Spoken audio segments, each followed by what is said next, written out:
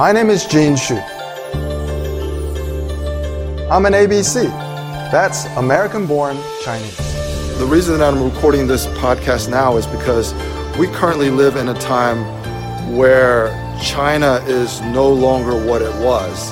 At the intersection between America and China, I'm concerned about the lack of cultural awareness on both sides.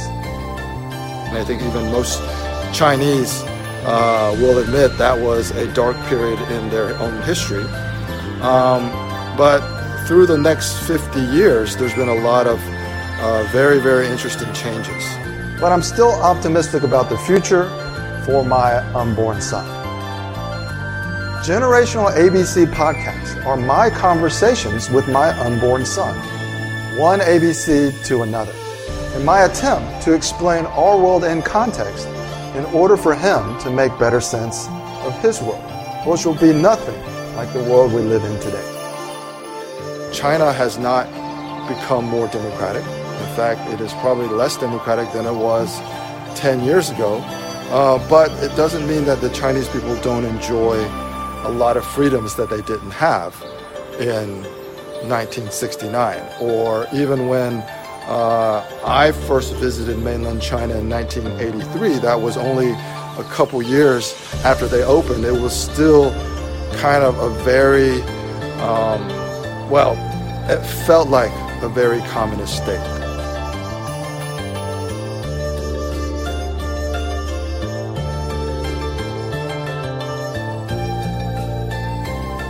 Hey, little buddy. The reason I'm calling you little buddy is because we don't have a name for you yet. Your mom is pregnant and just entering the second trimester, so we haven't thought of a name for you yet. What I've decided to do is the world that you're going to be born in, and you're going to be born in 2019, is quite different than the one that your father was born in. And it's kind of weird because I am becoming a father for the first time. And the gap in our generations is basically going to be 50 years. And we live currently in a very, very multicultural world.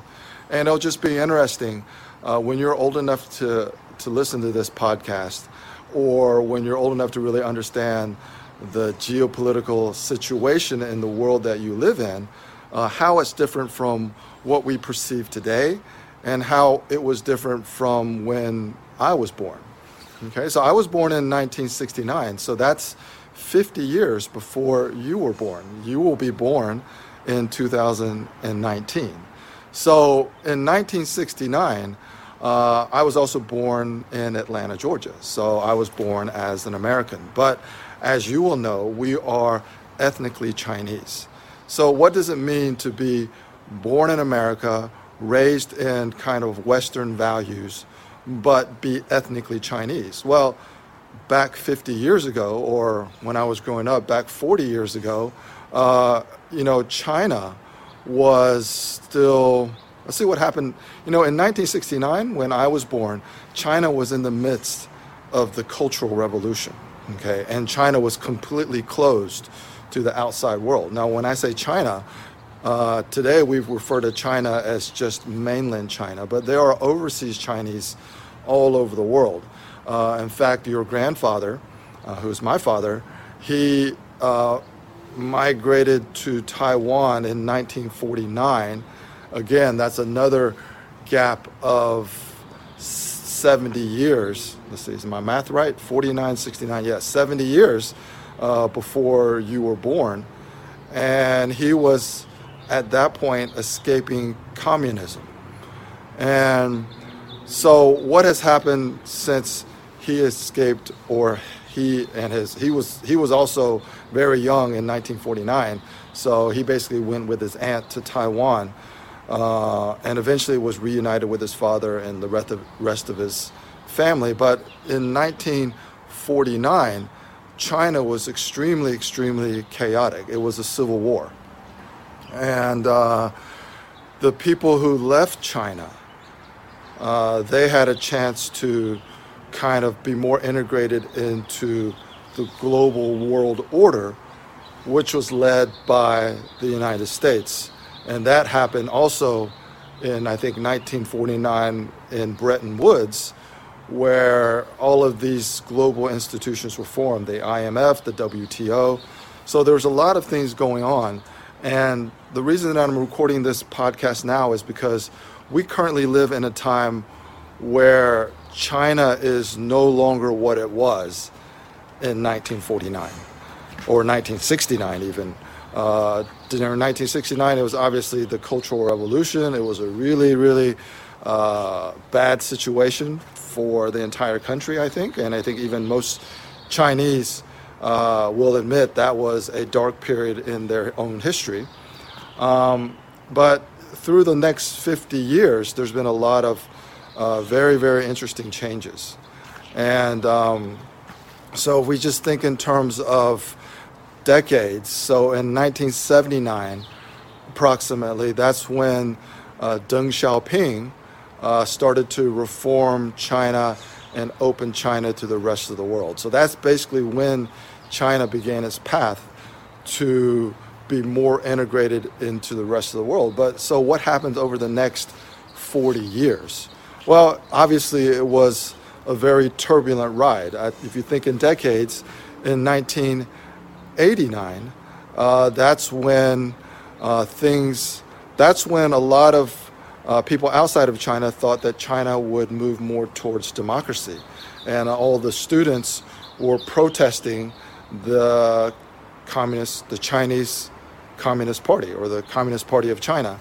And it ended in a very bad situation. So as the Tiananmen Square massacre, because what happened is the government opened fire on the protesters. Okay, so obviously the situation is not as simple as they just opened fire on the protesters, but you look at what happened in 1989 and you think, well, is China going to be able to move towards democracy, and does that even really matter? Okay, and then if you look at what's going on today, China has not become more democratic. In fact, it is probably less democratic than it was 10 years ago. But it doesn't mean that the Chinese people don't enjoy a lot of freedoms that they didn't have in 1969, or even when I first visited mainland China in 1983. That was only a couple years after they opened. It was still kind of a very, it felt like a very communist state, because most people wore the same clothes. Travel was restricted to wherever you were born and raised. I remember in order for us to travel throughout the country in 1983, and again, your father, my father is a physics professor, so he was invited to teach at several universities throughout China in 1983. And we were given what's called liang piao. But we were given liang piao that could be used anywhere in the country. And liang piao is what enables you to buy like bread and rice and basic food. So everybody's given these. So it's kind of like, this is the classic communist system where everybody is kind of like the same or equal.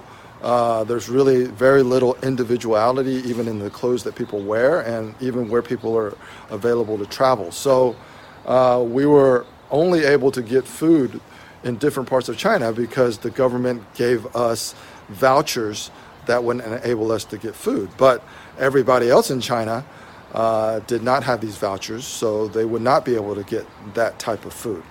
So I don't want this first podcast to get too long. What I want to start doing is I want to start recording a series of observations, because right now in 2019, the year that you will be born, the United States of America, which has enjoyed, I would say, 30 or 40 years of being the world's preeminent superpower, militarily, economically, and people who are born in the United States generally have a better quality of life just because of what the government here has made available to its citizens, mainly education, healthcare, and all of that stuff. But a lot of those trends are not going in our direction. And when I say our, I'm talking about, again, the United States, where many other parts of the world, and especially in Asia,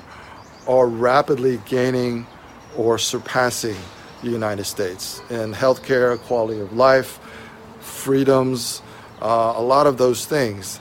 And one of the things that's happening right at this moment, the year that you will be born, is that the United States and China are in the midst of a trade war that could have repercussions to everybody on the planet.